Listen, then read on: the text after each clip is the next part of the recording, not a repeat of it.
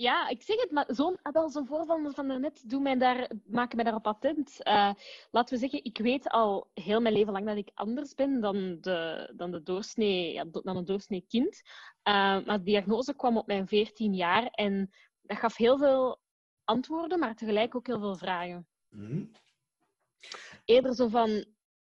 Oké, maar het probleem met autisme is dat eigenlijk, net zoals alles in de psychologie, dat is ongoing. Dus er wordt nog altijd heel veel ontdekt. Zoals het feit dat, en dat was vroeger niet bekend, dat dat autisme bij vrouwen zich anders manifesteert dan bij mannen. Het is geen one size fits all. Dus dat is heeft er echt wel voor gezorgd dat bepaalde dingen in mijn leven anders verliepen en dat mijn zoektocht naar mezelf ook anders is verlopen. Welkom bij What's on Your Mind met Peter Snauwaert. Elke week vertelt een gast over zijn of haar verhaal. En dat verhaal kan jou inspireren om je leven in handen te nemen. Dag Magali, nu zijn we bezig. Hey, nu zijn we bezig. Hallo Peter. Hoe is het? Goed. Het is een beetje een rare dag geweest, maar we zitten in een transitieperiode. Ik verhuis binnenkort met mijn vriendin naar Antwerpen en het gaat fantastisch zijn. Oké, dat is fantastisch. Mag ik vragen waarom het raar is vandaag? Ja, dus het is een lang verhaal hoor, maar ik heb het er ook over getweet straks. Dus drie jaar geleden heb ik gesproken op TEDx Antwerp over Asperger. En dat was voor mij een heel belangrijke stap, omdat ik dan eigenlijk kwam er echt mee naar buiten. Ik heb getoond hoe dat iemand met Asperger en for that matter eigenlijk iedereen met een beperking toch de nadelen en de moeilijkheden naar zijn hand kan zetten en de unieke dingen waar mensen met Asperger zo in uitblinken, mensen met autisme in uitblinken, dat ze dat kunnen echt naar hun hand zetten. En toen ik dat aangekondigd had, is er in een Facebookgroep heeft er iemand die in de marketingwereld een heel bekende stem heeft, gezegd van ik vind dat niet kunnen dat hij daarmee te koop loopt. Je autisme gebruiken om in de pers te komen, dat is echt niet cool. En ik was daar heel hard over verontwaardigd. En dan... ik heb besloten me dat maar achter mij te laten, maar dat stak me wel. Vooral omdat dat iedereen zo positief was. Ja, en ook omdat zij een zoon heeft met autisme. En ik denk dat ze van daaruit waarschijnlijk zal redeneren. En een paar maanden geleden was er een opportuniteit voor mij om ergens te komen spreken, waar dat zij ook zou spreken. En ik moest via haar gaan. En ik begon met haar te praten en ik zei, luister, ik wil heel graag die opportuniteit doen, maar ik moet zeggen dat ik eigenlijk beledigd ben door... Dat er nog altijd op het hart ligt. En ik vertelde het dan. En het enige wat hij dan kon zeggen was zo van... Let it go, drama queen. En ik was daar zo door geschrokken. Omdat die vrouw is minstens 10 jaar ouder dan mij. En ik vond dat echt waanzin. En dan vandaag kom ik die voor het eerst face-to-face tegen. En is die super vriendelijk. En dat krijg je dan heel vaak. Mensen die op het internet heel... ongenuanceerd en hard uit de hoek kunnen komen. Dus die gaan vriendelijk doen. Dus ik was vriendelijk terug. Maar ik heb die dan wel opgezocht en ik heb gezegd... luister, ik vind dat echt niet cool dat je je hebt gedragen, want ik weet dat jij capabel bent. Maar uw opmerking was echt uncalled for. En zij zegt... Ze doet eerst alsof ze het daar eigenlijk zo amper herinnert. En daar had ik het al moeilijk mee. En dan zegt ze... Maar volgens mij ben je niet goed begeleid door TEDx, want ja, uw présence was niet goed, uw presentatie was niet goed. Ik vond het echt geen goede talk. En ik was daar zo door geschrokken, gewoon omdat hij zo opnieuw de nood voelde om mij af te breken. En dan zegt ze, en dat vind ik dan nog het ergste van al, het is en blijft een handicap. En ik heb zoiets van, ja, ik snap dat jij met uw zoon die het lastiger heeft, moeilijk hebt, maar zeg dat alsjeblieft niet. En ze was mij echt aan het beledigen. Ze was het echt op de man af aan het spelen. Ja. En ik vind dat echt zo erg. Ik zit er echt al de hele dag mee. En ik weet dat ik het niet aan mijn hart zou laten komen. Maar die persoon staat in het onderwijs. For fuck's sake, dat kan toch niet? Ja, maar is dat niet zo dat je... Ik moet dat nu gaan zeggen... er zijn altijd mensen... Magali, we gaan dat niet onder stoelen of banken steken, maar je loopt wel enorm in de kijker in België. Ik bedoel, hij heeft een heel goed draaiende podcast, een heel goede copywriter. Allee, ik bedoel, en is dat dan niet sowieso dat er dan altijd de mensen voor je gaan zijn en dan een aantal mensen per definitie tegen gaan zijn? En dat heeft eigenlijk niks met jou te maken, maar misschien is dat een stuk onmacht, is dat een stuk jaloezie. En ik weet dat dat natuurlijk een beetje cliché klinkt, maar zijn het dan niet meer de lovers, zou ik ze maar noemen, in plaats van de haters? Degene die wel... want hij zegt of zij zegt dat ze een handicap, een beperking, dat ging mijn vraag zijn, is dat eigenlijk wel een beperking? En wie zegt er dat dat eigenlijk een beperking is? Ik bedoel, Ja. Want eerlijk... Ja, wel. Want zou hij... dat is een heel rare vraag, maar... En dat is echt goed bedoeld, maar misschien is dat ook een van je grootste geschenken, het feit dat je dat hebt, dat je misschien daardoor de kracht die je gehaald hebt om zo ver te gaan, dat je dat wat je nu staat. Absoluut, absoluut. En zo zie ik dat ook. En ik probeer dat ook duidelijk te maken. Maar ik had het gevoel dat het... Kijk, ik snap het. Ik loop in de kijker en je kunt daar jaloers op zijn of je kunt mij niet afkunnen. En daar heb ik begrip voor. Maar speelt dan toch niet zo op de man af.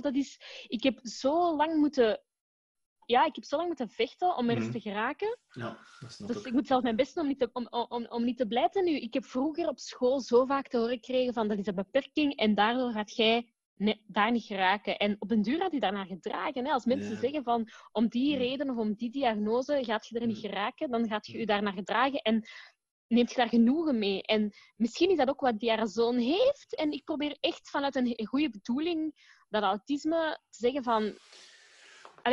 Maar misschien kan het ook zijn, hè, als iemand enorm gefrustreerd is en iedereen wil... veel mensen proberen controle te krijgen over de zaak of het ding. En daar kun je niet voor kiezen. Ik bedoel, dat is er. En het eerste wat je doen, is dat accepteren. En op een bepaald moment moet die frustratie, die irritatie daaruit. En jij had dan, zij wil dat dan echt wegstoppen voor de maatschappij, omdat ze er misschien over schaamt. Terwijl jij had dat omgekeerde gaat doen van, kijk, ik ben Magali, en dat is een deel van mij, en ik heb dat geaccepteerd. En dat heeft me gezorgd wat ik nu ben. En ik heb keihard moeten vechten tegen heel veel mensen die dat als een beperking zagen, maar fuck it, ik niet. Dus, en en nogmaals, hoe moet ik gaan zeggen, zij zit met die frustratie. En ik snap dat dat heel hard voor jou aanvoelt, maar het is eigenlijk wel zij die zichzelf aan het vergiftigen is met haar eigen vergif door jou...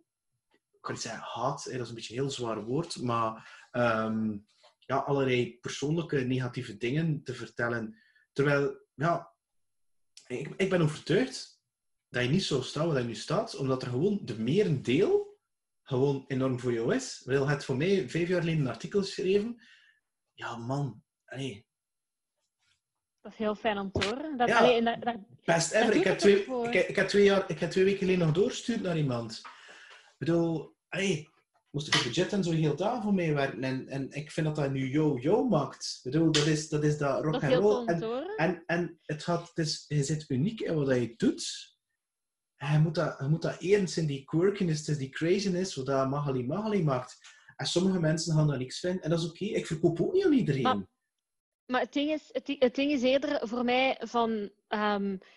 zij mag dat vinden, maar ik vind het een verkeerd signaal als zo iemand in het onderwijs staat. Want zo iemand doseert ook aan kinderen met autisme. En gaat ze dan ook aan die kinderen de mogelijkheid geven, het signaal geven dat het niet mogelijk is voor hen?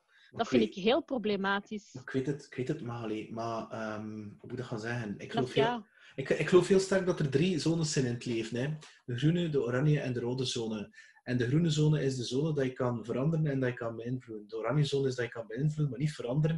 En het rode is dat je niet kan veranderen en niet kan beïnvloeden. En ik heb geleerd om me niet bezig te houden met dat rood. Want ik word daar zo ongelukkig van. Dus als je wilt gelukkig worden, focus je dan bijvoorbeeld op je verhuizen naar Berchem, waar je in een hele positieve omgeving, waar je omkaderd wordt met een sociale cirkel, waar je wel hand in hand mag lopen, waar je wel jezelf mag zijn, waarbij dat er niet veel prikkels gaan zijn en waar je gestimuleerd gaat worden om de best version te zijn van wie dat je echt bent. Want uiteindelijk gaat het daarover, hè. Fuck man, er is hier net iemand gestorven die 8 minuten daar op straat lag. Er zijn dan mensen die sterven aan kanker. Ik heb zoiets van, fuck, zeg gewoon content en dankbaar voor dat er is. En ik weet dat dat hard klinkt en dat dat niet evident is, hè, voor dat relativiteit. En dat zeker nu, omdat dat vers is, dat pijn doet. Maar misschien moet je dat gewoon omkeren en zien als energie, als positieve energie, om nog harder voor jezelf te tonen wie dat je bent. En dat je dat ziet als moet ik gaan zeggen, mijn petekind is ook autistisch. Hè? En het is dankzij jou dat ik dat beter kan connecteren met hem en hem beter kan begrijpen. Ik bedoel, ik vind het tof dat je de twee combineert met elkaar. En geloof me, Magali, iedereen heeft iets. Hè? Ik bedoel, ik ben jarenlang ook gepest geweest en ik heb jarenlang me geschaamd voor het feit dat mijn ogen niet recht in mijn ogen staan. Ik heb me daar echt voor geschaamd. Totdat ik Alicia Keys zag 3 jaar geleden of 4 jaar geleden. En ik dacht, damn, dat is een sexy wijf. En ik dacht, ze heeft dat ook. En ik ga dat accepteren aan mezelf. En sindsdien, en je kunt het zien op al mijn foto's op mijn podcast, dat het gewoon niet recht staat. Maar ik heb daar zo lang over gedaan om dat te kunnen accepteren. Maar iedereen heeft dat. Alleen, niet iedereen is in staat om dat te gaan accepteren. En dan smijten ze dan naar iedereen nog wat en gaan ze dat op het internet en gaan bashen. En dat is gewoon dat die spiegel die terugkeert. Hè. Dat is, het zou kunnen zijn als ze eigenlijk jaloers is van jou, het feit dat je dat durft. Ja, waarschijnlijk is het zoiets. Of gewoon omdat... Ja, ik heb eigenlijk wel iets gemeen gezegd. Ik heb gezegd, misschien moet ik niet meer verwachten van een vrouw op leeftijd. Ja, maar goed. Hè. Ja. Maar je wint daar ook niks mee, maar je weet dat ook wel. Hè. Dat is iemand anders de dood toewensen en zelf vergif drinken. Hè. Want uiteindelijk, degene die aan slecht voelt, zegt, kijk, we zijn vandaag en zit er dan de hele dag mee bezig. In plaats dat je misschien zou kunnen denken, volgende week, we een meubels gaan kopen in ons nieuw huis. Hè? Ja, dat is waar. Dat is waar. Maar de toon is gezet, hè. Nu, hoe jong wist je dat vastgesteld is, dat je Asperger, ik wil niet zeggen had, maar en dan nog, hè? Hoe jong was je daarvan? Ik weet al heel mijn leven lang dat er iets mis met mij is. Maar de diagnose... Wie zegt dat er mis is? Ja, ik zeg het, maar zo'n voorval van daarnet maken mij daarop attent. Laten we zeggen, ik weet al heel mijn leven lang dat ik anders ben dan de doorsnee kind. Maar de diagnose kwam op mijn 14 jaar en dat gaf heel veel antwoorden, maar tegelijk ook heel veel vragen. Mm-hmm. Eerder zo van... Oké, maar het probleem met autisme is dat eigenlijk, net zoals alles in de psychologie, dat is ongoing. Dus er wordt nog altijd heel veel ontdekt. Zoals het feit dat, en dat was vroeger niet bekend, dat dat autisme bij vrouwen zich anders manifesteert dan bij mannen. Het is geen one size fits all. Dus dat is heeft er echt wel voor gezorgd dat bepaalde dingen in mijn leven anders verliepen en dat mijn zoektocht naar mezelf ook anders is verlopen. Ik heb dat echt ervaren als... In het begin had ik het moeilijk, van mijn carrière, moeilijk met perfectie te bereiken. Of met nauwkeurig te zijn, omdat heel mijn leven lang naar mij werd gezegd van het is oké als het niet perfect is, het is oké als het niet goed is. We weten van uw beperking. En op den duur gaat je je doen en laten en je gaat daar u op afstemmen. En dan heb ik op een gegeven moment gezegd van nee, weg status quo, maar ik heb dat wel... en zo heb ik van heel veel dingen spijt. Bijvoorbeeld dat ik mijn studies nooit serieus heb genomen. Dat ik eigenlijk bepaalde dingen niet serieus heb genomen. Dat ik zoiets had van... ik heb toch altijd een excuus. Ik heb eigenlijk nog niet veel gezegd, maar... Maar heb je veel spijt van dingen? Ja, maar door mijn relatie, door mijn vriendin, heb ik wel beseft dat spijt ook geen zin heeft. Want ik weet ook wel dat spijt, en dat is de rationele kant dan, dus spijt is eigenlijk altijd een goede les. Maar ik ben iemand die heel emotioneel is, dus ik dreig wel te vervallen in dat negatieve. En negatieve energie, dat is als een magneet. Hè. Daar vlieg ik tegenaan. Dat is echt zot. Maar stel je nu voor dat we zijn een maand voordat je geboren wordt. Hè, en we ontmoeten elkaar op een of andere parallel universum.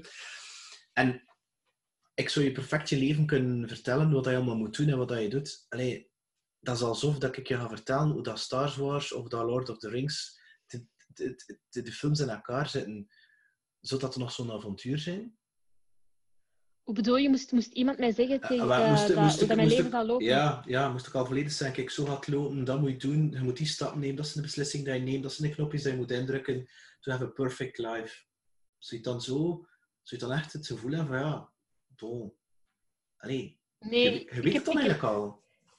Ik heb gezegd van ook mocht er een pil zijn die ik zou kunnen slikken of dat autisme zou verdwijnen, ik zou ze niet nemen. En ik heb dat ook met de dingen in het leven.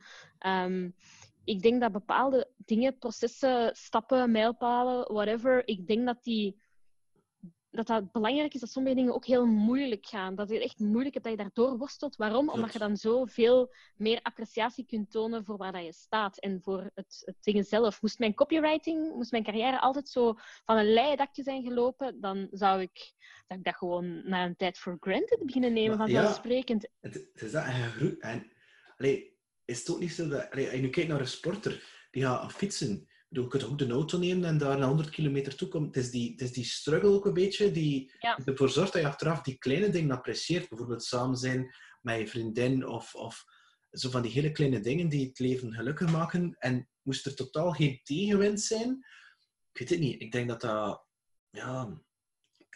ik denk dat leven... Het zou dat saai zijn, hè? Ja, ik denk dat je dat vooral moet kijken dat je in een soort computerspelletje zit en dat je geconfronteerd wordt met dingen die naar beneden gaan, dingen die naar boven gaan, en dat je op een hoger niveau kan geraken, whatever, voor jezelf dan. En ik zie dan daarnaast mensen eigenlijk allemaal als een bloem. En de ene bloem gaat niet jaloers zijn van de andere, want de andere bloem er raar uitziet. Het is gewoon hoe dat is. En ik denk dat mezelf, dat je zelf ook zegt, en bij mij is dat ook zo geweest, hè. Heel mijn leven is verteld dat ik niet handig ben. En ik heb dat dus echt, heel mijn leven is verteld, je kunt niet zingen. Ik heb echt heel hard geloofd. En je zit vol met van die conditionering. Hè? En je denkt dan, ja, dat is waarschijnlijk wie dat ik ben. En je zit zo'n product van, ja, school, de ouders, weet ik veel wat. En je denkt dan, ja, dat is wie dat ik ben. Totdat je ontdekt dat dat misschien niet zo is. En dat je misschien ook andere dingen kan doen. Als je me 2 jaar geleden ging vertellen, ja, nog een keer een YouTube-ding of een podcast doen met Magali Dreu, dacht ik van, zijn je zot of wat? Maar, waarom? Omdat ik was er gewoon niet mee bezig. Ik dacht van, ik ben een verkoper en dat is wat ik doe, wat muziek speel. Terwijl dat ik dat superleuk vind om te doen. En dus ik ben echt overtuigd dat je hebt dat zelf al bewezen verschillende keren, dat je uiteindelijk zelf je eigen boek kan schrijven. Ik bedoel, je zei wat je bent. Je hebt een bepaalde levenskracht, maar zolang dat je dat vuur hebt... ik heb hier mensen gehad die letterlijk 6 keer verkracht geweest zijn, 2 tumors gehad en 2 borsten afgezet. En dat allemaal voor hun 27e. En levensvuur kan je verzekeren... die ga je niet moeten vertellen van... ik ga me niet laten beperken door iets of iemand. Die zeggen gewoon van... Fuck it, I'm going to do it. Ja man, dan word ik stil. Hè. Dan denk ik van ja, I'm a lucky bastard. Wat ben ik? Ja, nee, ik begrijp het. Het is mooi dat je dat zegt. Dus nu... Voor terug te keren, dus je wordt 14, dat is dan aan de ene kant een beetje een bevestiging geweest van oké, nu kan ik er een sticker op kleven. En aan de andere kant van oei, ik ga er dan ook vanuit dat sociaal gezien dat jouw jeugd wel, dat je veel gepest geweest bent? Of ja, mega. Dat was een constante, denk ik. Dat is eigenlijk niet grappig, dus ik weet niet waarom ik daarmee lach, maar... Het grappige is dat er regelmatig mensen naar mij terugkomen en zeggen van amai Magali, ik heb echt respect voor u. En dan zeggen ze zo... ik ga eerst zeggen, ik had altijd gehoopt dat er mensen die mij hebben gepest, dan naar mij zouden terugkomen. En dat die eigenlijk een slecht leven zouden leiden. En dat ik dan kon zeggen, haha. Maar dan gebeurde dat dus echt... Zijn er mensen naar mij teruggekomen en hebben die gezegd, ja, sorry, of ja, amai, je mag trots zijn waar dat je staat, want ik zelf ben heel ongelukkig. En dan denk ik niet, haha, maar dan voel ik die helpen, omdat dat zit ook in mijn aard om mensen te helpen. Maar ik denk ook dat die eigenlijk, zou ik misschien zelfs dankje moeten zeggen tegen die pestkoppen, want zij hebben er ook voor gezorgd dat ik vandaag sta waar ik sta en dat ik me altijd die drang heb gevoeld om mij te bewijzen. Maar ik kan u wel zeggen, of het nu pestkoppen zijn of ouders of vrienden of andere mensen, als heel veel mensen tegen u zeggen, je gaat er niet geraken of dit is geen optie voor u, dat is verdomd hard hoor. En dat zal wel. En hoe heb je dan bij jezelf in je eigen interne dialoog en die gedachten in je hoofd gezegd van fuck it, ik geloof dat niet. Want het kan ook heel hard zijn, voor hetzelfde geld kan je zeggen van ik wil niet meer leven. Hè. Ja, ik heb dat ook meermaals gehad hoor, dat gevoel. Maar het ding is, ik ben echt geen opgever. En voor mij zou dat gevoeld hebben als opgeven. Daarmee wil ik trouwens niemand veroordelen die zelfmoord pleegt, want uiteraard gaan er heel veel dingen, dat is depressie en dingen, maar voor mij zat het nooit zo diep dat ik niet meer helder kon zien en ik ben geen opgever. Dus ik heb op een gegeven moment gewoon gezegd van toen ik een burn-out kreeg op mijn laatste job, van fuck it, nu is het tijd om voor mezelf te gaan. En iedereen kwam naar mij van oei, oei, oei. En thuis zagen ze al de deurwaarders afkomen. Het ging mij nooit lukken. En in het begin was het ook effectief hard. Hè? Want Peter, ik heb op mijn allereerste job in loondienst nog te horen gekregen van jij kunt niet schrijven. Het beste wat je misschien gaat doen is een kinderboek schrijven. Dat werd mij gezegd. Hè? Dat is opnieuw die bevestiging van je kunt het niet. En ik heb uiteindelijk gewoon gesprongen. En voor hetzelfde geld was dat niet gelukt. Voor hetzelfde geld zat ik hier nu niet. Maar het is wel ik heb gelukt, altijd hè? Dus, ja, ik heb altijd al geweten. Ik zeg altijd ook tegen mensen, ik kan niet veel, maar ik ben wel verdomd goed in talen. En ik heb gewoon... Nee, maar dat is echt waar. Echt waar. Ik kan niet superveel. Ik ben helemaal niet iemand die zo in alles uitblinkt. Want jij hebt zo van die mensen, hè, die ook op school in alles goed waren. Bij mij totaal niet het geval. Maar ik heb gewoon gekozen om in te zetten op waar ik sterk in ben. En de dingen waarvan ze vroeger zeiden van...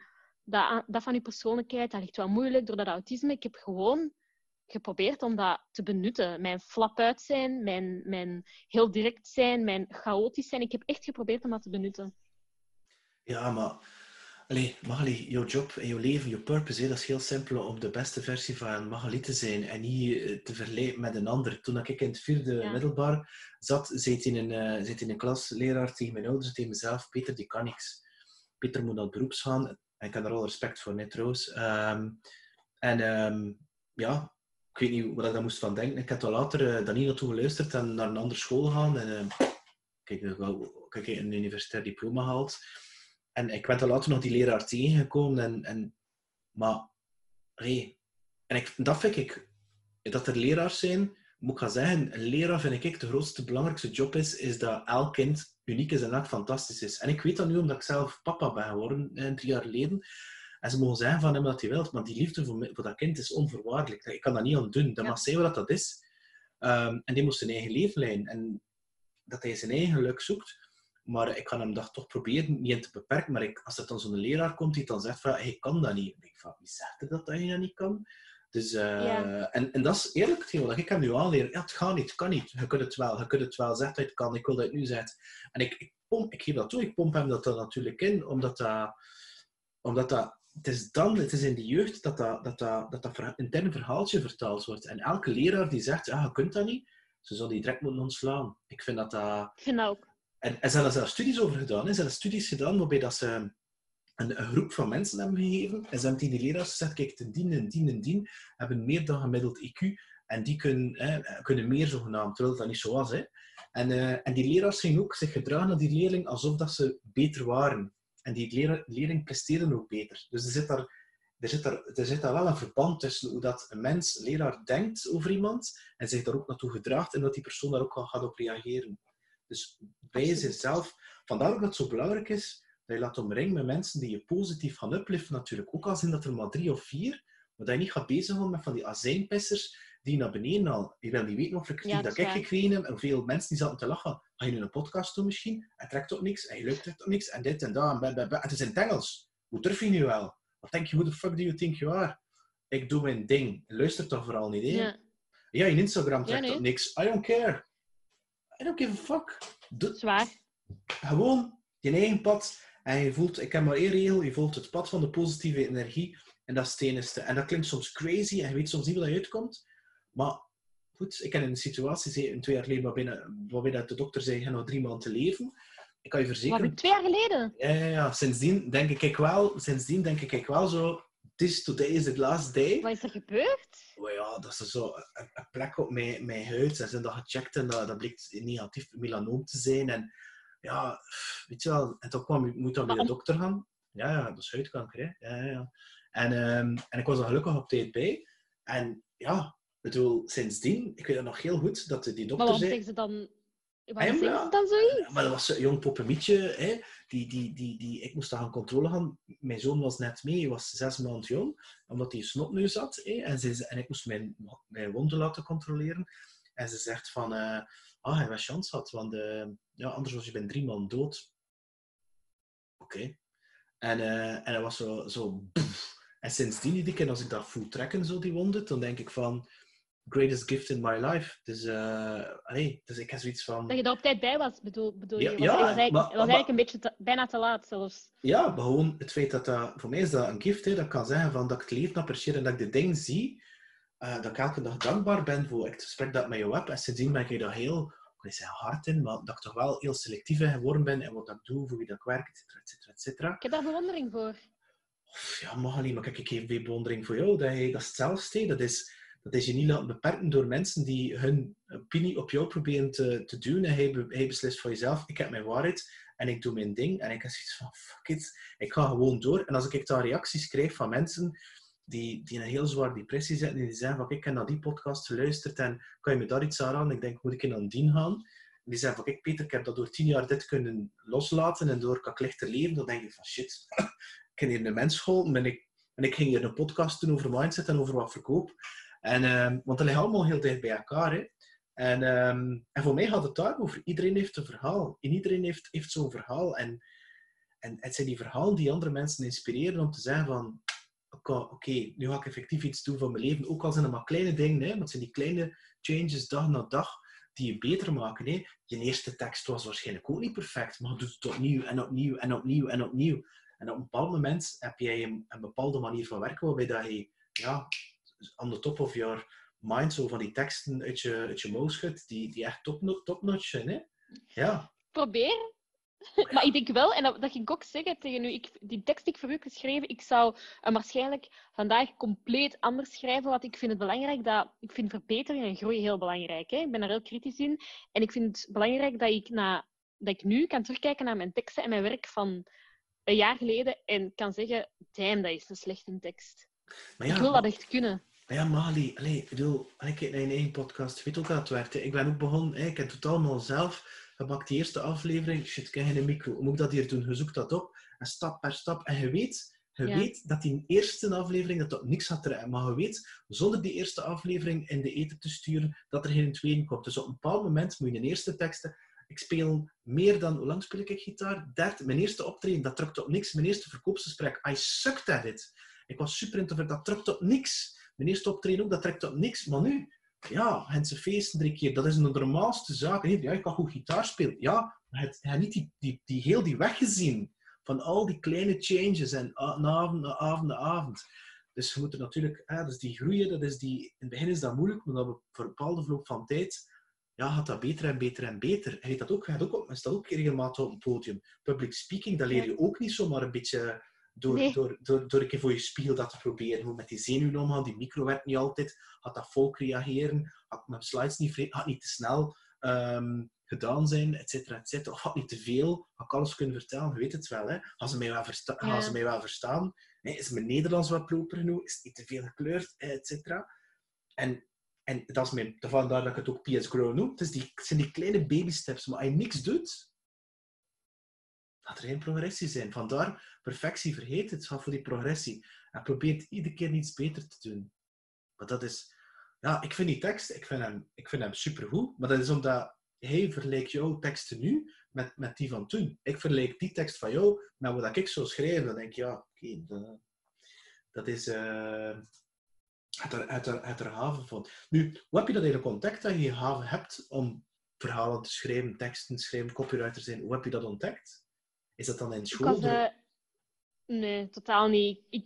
Ik was stage gaan doen bij Accenture in Brussel. En ik was heel mijn leven lang, als ik in dienst was bij bedrijven, ook was altijd bezig met e-mails te verbeteren, papers nalezen, vroeger als student.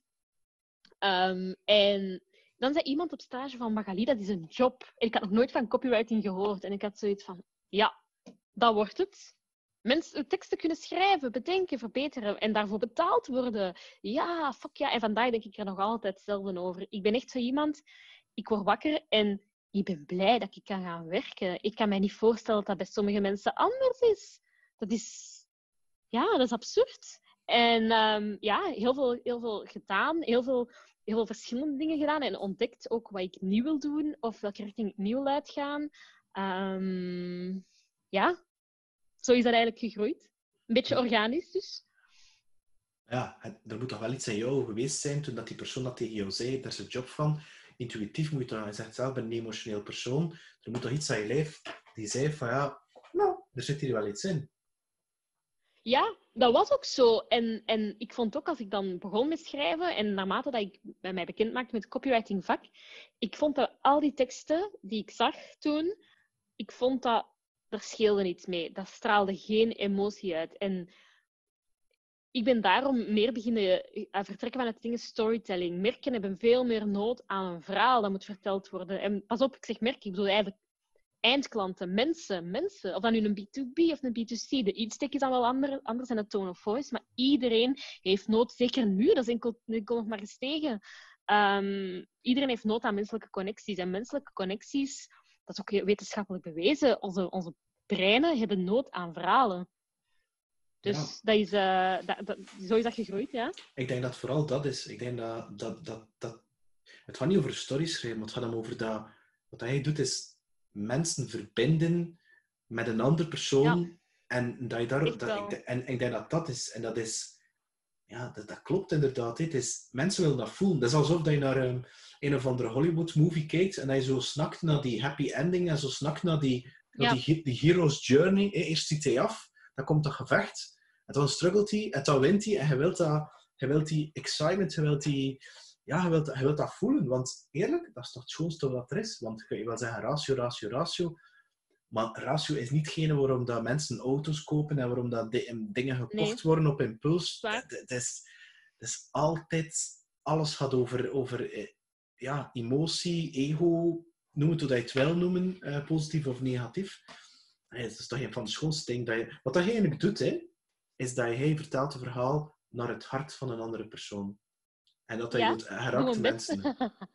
Ja.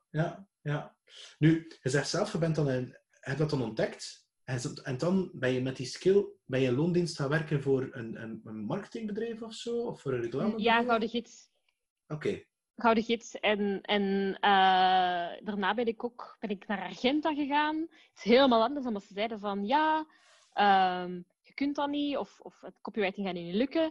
Toch copywriting gemist. Naar agencies gegaan. Heel hard in contact gekomen met de giftige cultuur dat in heel veel agencies leeft.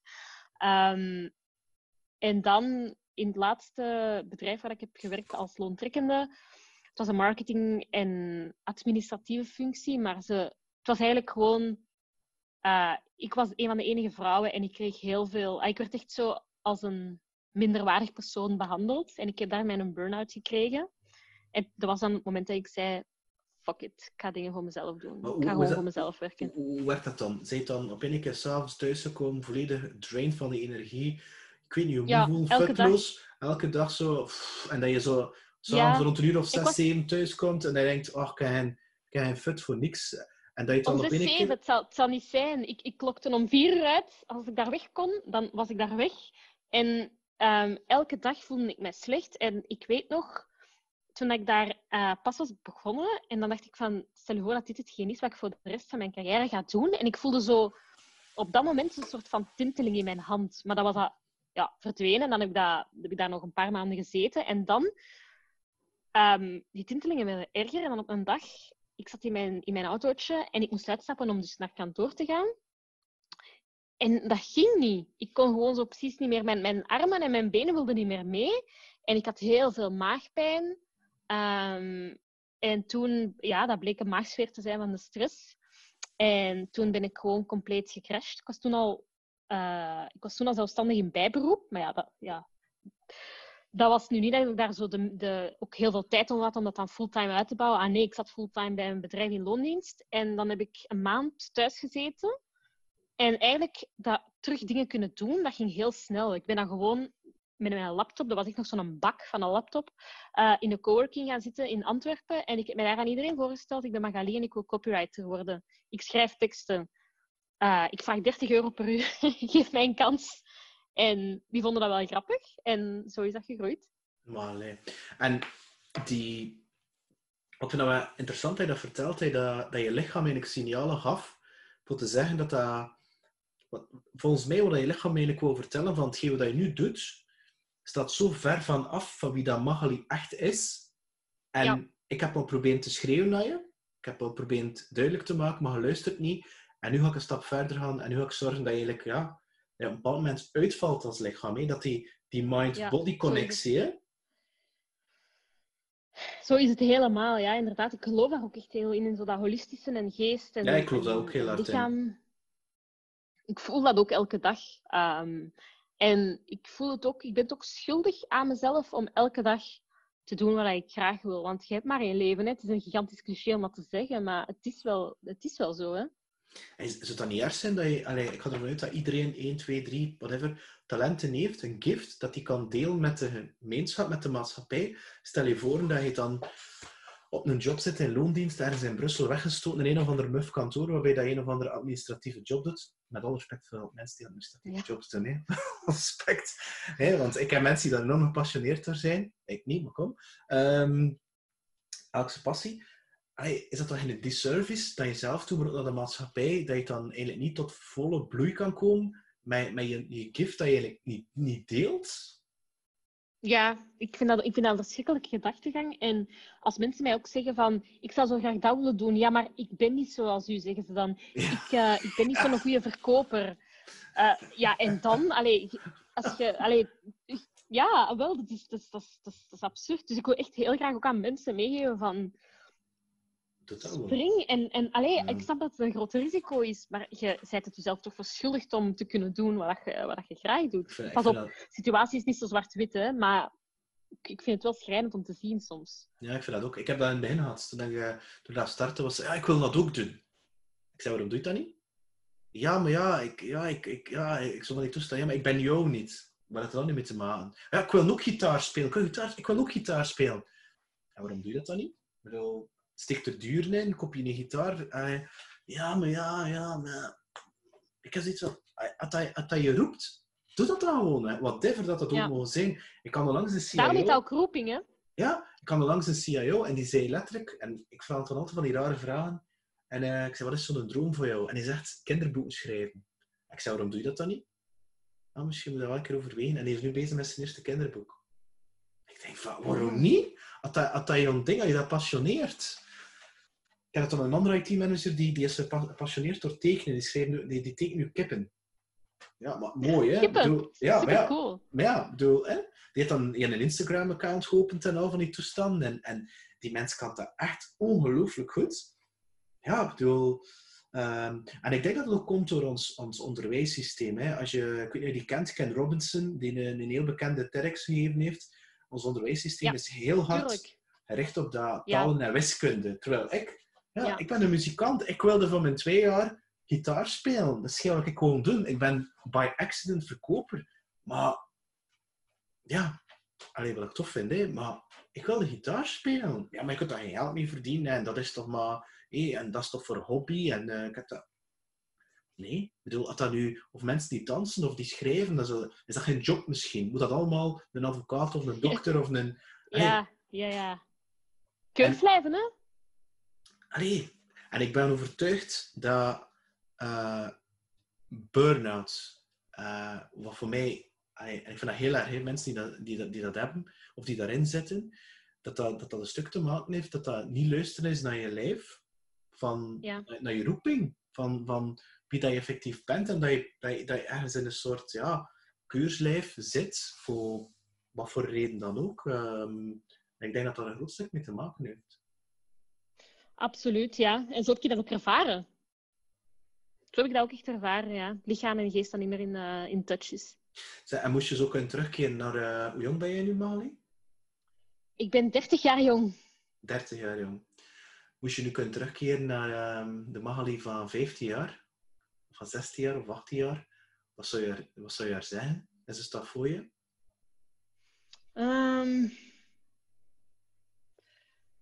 Jij kunt wel meer dan dat je denkt. Doe dat maar, want jij gaat je weg wel vinden. Dat zou ik haar zeggen. Alles komt goed. Ja, alles komt goed. En als je dan nog een keer de oefening doet, als je zo 10 jaar, 20 jaar vooruit kijkt, wie is de Magali? Ik denk niet dat ik oud ga worden. Ik ben te angstig en ik maak me te veel druk in van alles. Dus ik hoop dat ik nog leef. Maar ik denk dat ik iemand ga zijn die... Wacht, 20, 30 jaar? Pak 10 jaar, pak 10 jaar. Dat is hij 40, hè? 10 jaar. Dan ben ik 40. En dan ga ik nog altijd... Ik denk dat ik dan veel meer ook les ga geven. Niet zozeer als de klassieke juf in het onderwijs, Nee. maar eerder mensen helpen om beter te communiceren. Meer een helpende hand in plaats van een schrijvende hand. Vind je dat dan nu... dat mensen niet in staat zijn om deftig te communiceren, terwijl dat we al die communicatietools zijn? Dat is echt een ramp.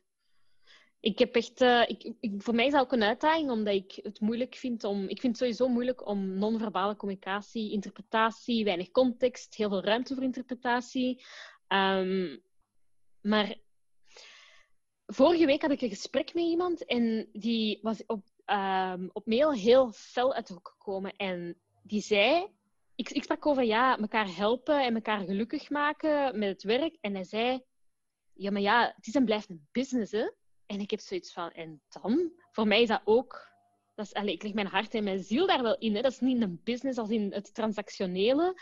Voor alle duidelijkheid, ik ben hier niet om geld te verdienen. Hè? Ik ben hier niet om rijk te worden. Hè? Ik ben hier om te doen wat ik graag doe en mensen daarmee te helpen, zodat ik win-win kan creëren. En dat wil ik verder blijven zitten. Misschien op deze manier. Misschien meer de helpende hand in plaats van de schrijvende hand. Maar ik weet het niet. Ik kan het ook niet met zekerheid zeggen. Ik zie wel waar de toekomst mij brengt. Maar ik weet wel dat ik nooit meer terug in loondienst ga gaan. Ja. Ik vind dat wel interessant, hè, dat zegt van die opmerking van die business. Ik ben persoonlijk overtuigd, en dat is maar een inzicht dat ik de laatste 6 maanden heb geleerd, is dat de business is een extensie van wie dat je bent. Dus jij als entrepreneur, ondernemer, ik ben er ook van overtuigd. Dat is hetzelfde, je bent op zoek naar geluk. Hè? Ik ben de zoektocht naar geluk. En je zoekt overal geluk, dan kan ik je één ding verzekeren, dat je ongelukkig gaat zijn. Maar als je, wat hij zelf zegt, iets doet, op een soort missie bent, een soort purpose hebt, dan gaat als een side effect geluk komen. Dat is hetzelfde van, ik wil multimiljonair worden. Dan moet je niet zeggen, ik ga multimiljonair worden voor de business. Nee, je moet iets doen waarbij je de community serft. En dat je echt iets doet dat uit jezelf komt. Automatisch ga je de juiste mensen aantrekken. En een beetje energetisch een goede energie gaan overbrengen vanuit een soort passie. En dat passie, dat raakt altijd mensen. En dan krijg je hoesting door. En mensen hebben daar sympathie voor. En dan krijg je die trust-like buy factor, of hoe noemt dat? En vandaar dat ik heel hard geloof in wie dat je bent. En je moet vooral op zoek gaan naar wie dat je bent. En de business is daar een extensie van. Ik had verleden week Rick Verra als gesprek hier. En hij zegt letterlijk van... Kijk, als hij als bedrijf of zelfs als solo-entrepreneur, als hij niet weet, moest hij nu stoppen met business of met je zaak te doen, wie zou er jou dan missen? Dus als je niet een bepaalde purpose hebt, een bepaalde maatschappelijke bijdrage, sorry, maar in de toekomst, vergeet het, hè. Pas op, ik denk dat er nog wel klassieke van die toestanden gaan bestaan, maar ik voel dat zelf heel hard, dat mensen dat willen. En ik ben overtuigd dat mensen ook consumenten, business to business, B2B, maakt niet uit, dat purpose-driven, dat super belangrijk gaat worden. Ik ben daar zelf heel vatbaar voor, eerlijk gezegd. Wat vind je ervan? Ja, ik vind dat hij daar zeker gelijk in heeft. En ik kan ook zeggen van, als ik er morgen niet meer ben, ik ga gemist worden. Mijn werk gaat gemist worden, maar ik als persoon ga ook gemist worden. Wie gaat er anders keiveel taalmopjes maken? Ik denk niet dat er heel veel mensen zijn die daar zo goed in zijn als ik. Nu, je podcast die bestaat intussen 2 jaar? Je YouTube-kanaal? Ja, in augustus, ja. Heb je er nog wilde droom mee? Wil je dat... Ja. Ik ben nu... ik weet niet of heb je mijn post gezien gisteren? Is dat die wat hij... wat hij had met een of andere... Ik weet niet, is dat een futuroloog of zo? Dat was een persoon dat ik al sinds niet kende. Het was een Amerikaanse... Nee, het was eerder een aankondiging. Het was een aankondiging dat ik het iets breder ga trekken. Want ik geloof dat technologie, ondernemerschap, groei, dat zit allemaal in ieder van ons. En ik ga daar ook echt actief naar op zoek naar hoe dat bij ieder van ons tot uiting komt. En ik maak ook geen onderscheid meer tussen ik ga nog steeds wel mensen van bij ons interviewen, liefst zelfs. Maar niet zozeer enkel van bij ons. Dus ook Nederlanders, ook Amerikanen. Er is vandaag ook een nieuwe podcast, een aflevering online gekomen. Omdat ik echt zoiets heb van the sky is the limit. En binnenkort komt er een hopelijk groot nieuws aan, maar daar kan ik hier nog niks over zeggen. Maar ondanks dat het echt al een rollercoaster is geweest, kijk ik wel naar uit om het verder te zetten. Naar de komende 2 jaar. En wie is er zo voor jou zo je top 1, 2, 3 top dreamcast? Maar de crazy dream, hè? Zo Barack Obama of zoiets? Of wie is er zo... wat had al Seth Godin had? Ja, dat was inderdaad ook wel een... Crazy? Dat is topaflevering trouwens. Dankjewel. Ik zou heel graag Richard Branson eens willen interviewen van Virgin. Ik zou ook heel graag Brené Brown eens willen interviewen. Ja, Vulnerability. Ja. Ja, en... Ja, ik weet, ik heb niet... Het is niet zozeer dat ik echt... Ik heb al... Tim Ferriss, jawel. Tim Ferriss. Ja, oké. For Our Work Week. Ja. Wauw, dat is doable, hè? Ja, absoluut. Ja. En je eerste boek? Ja, Struikelen in stijl. Dat wist ik zelfs niet.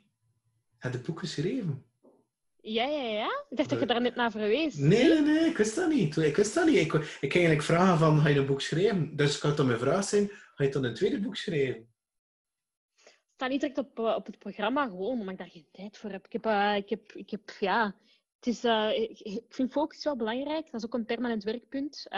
Maar ik heb daar momenteel geen tijd voor. Maar zeg nooit, hè. Ik denk wel er zijn ook heel veel ideeën in mijn hoofd. Maar ik ben afgestapt van dat direct willen uitvoeren. En even kijken naar wat vind ik belangrijk in het leven. Wat moet ik eerst doen. Klinkt een beetje spiritueel zelf. Ja, nee. Zie, ik doe mijn werk zo graag dat ik het soms boven alles zet. Dat is niet oké. En ik mezelf daar soms wel aan herinneren dat er ook andere dingen zijn, zoals een verhuis dat moet geregeld worden, leveranciers die ik moet inschakelen van Proximus of Telenet of whatever. Er zijn ook andere dingen in het leven waar ik tijd voor moet maken. En ik ben al blij dat ik me daarvan bewust ben.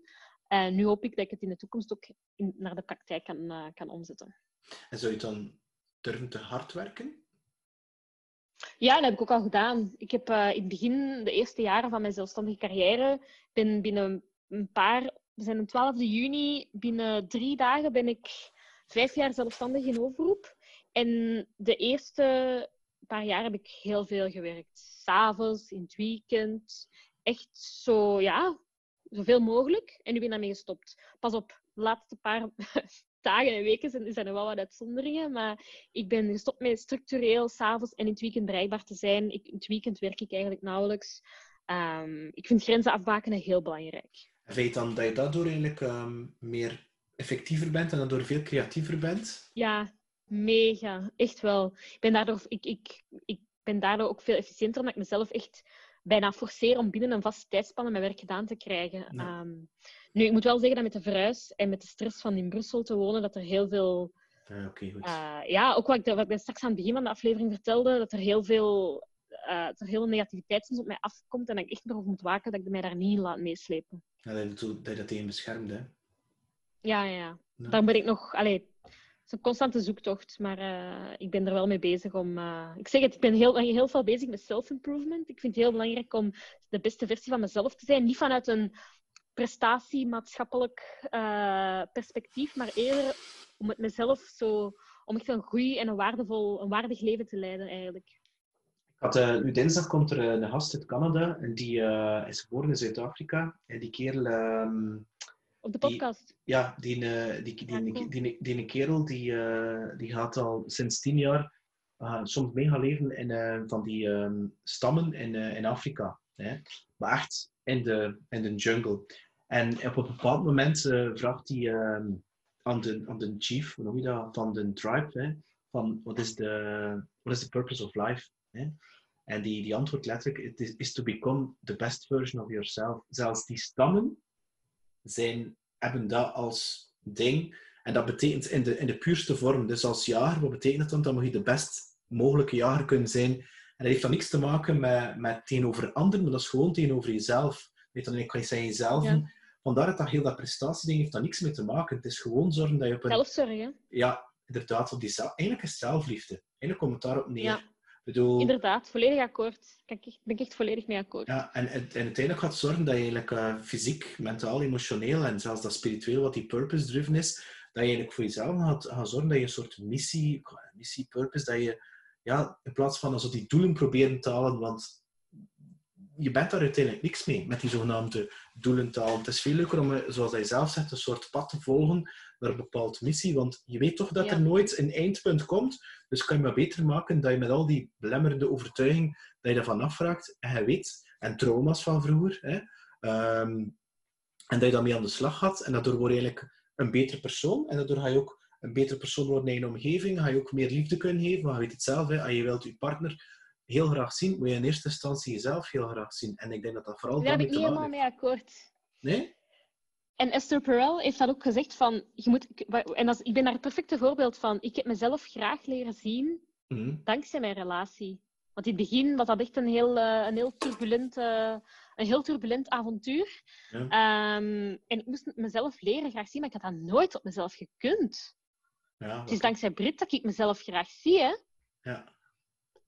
Maar moesten zij, stel je nu voor, en ik wens je dat niet toe, maar stel je voor dat ze wegvalt. Ja. Wel, dan zou ik nog steeds daar moeilijker mee hebben dan misschien iemand anders. Door alle obvious reasons. Maar dan zou ik wel terug... Ik ben iemand met heel veel veerkracht. Ik krijg een slag, maar ik kom dubbel zo hard terug overeind. En dat zal mij dan wel nu beter gaan, dankzij haar. Ja. Zeker weten. Ja. Nu, het is altijd een combinatie van, ik denk, hoe moet je dat nu gaan zeggen?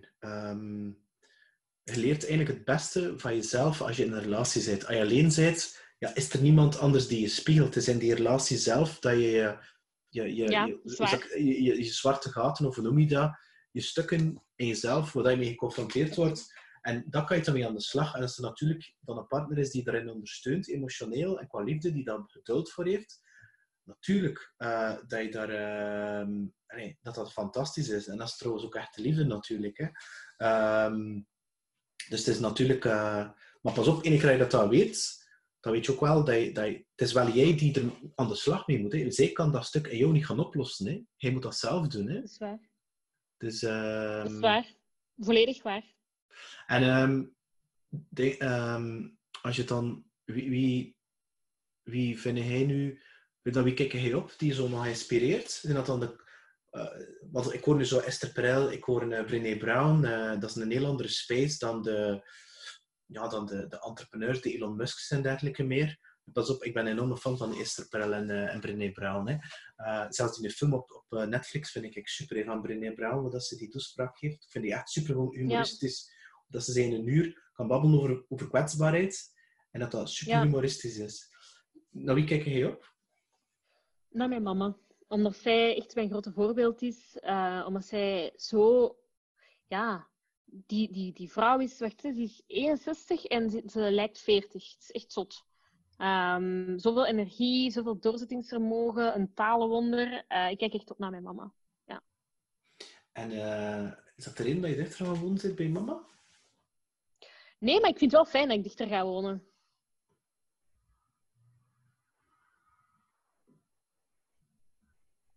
En nu de podcast, copywriting. Zijn er zo nog een crazy droom dat je hebt? Iets dat je... Nee, in het algemeen. Een crazy droom, weet ik veel. Wil je, ik weet niet, een keynote doen in Las Vegas met Brené Brown bijvoorbeeld? I don't know. It's crazy. Ja, ik denk dat ik misschien zo'n roadshow zou willen doen van keynotes. En alleen niet van keynotes per se, maar zo van mensen interviewen. Ik zou dat eigenlijk heel graag doen in de Verenigde Staten. Dat was eigenlijk ook een beetje het plan, maar ja, dan corona. Maar ik mag er nog niet te veel over zeggen. En dat is een beetje Joe Rogan-style, want die doet dat geloof ik, hè, dacht ik? Ja, dat kan wel, ja. Cool. Wel, Magali, kijk, is er eigenlijk nog iets dat je wilt delen dat we niet besproken hebben? Nee, ik denk dat we echt alles hebben gecoverd. En merci om mij een stem te geven via deze podcast. Ik vond het een heel fijne babbel. Ah ja, merci. Je zegt vooral bedankt voor de tijd dat je tijd wou vrijmaken over te babbelen. Want ik wou je vooral babbelen over die, over je weg en hoe dat je niet laten tegenhouden hebt, omdat ik dat enorm in bewonder voor. Ik vind vooral gewoon doordoen en goeie op positief richten en fuck de haters. Dankjewel. Merci. Magali, ik wens je het allerbeste toe. Ja, en dankjewel. En tot binnenkort.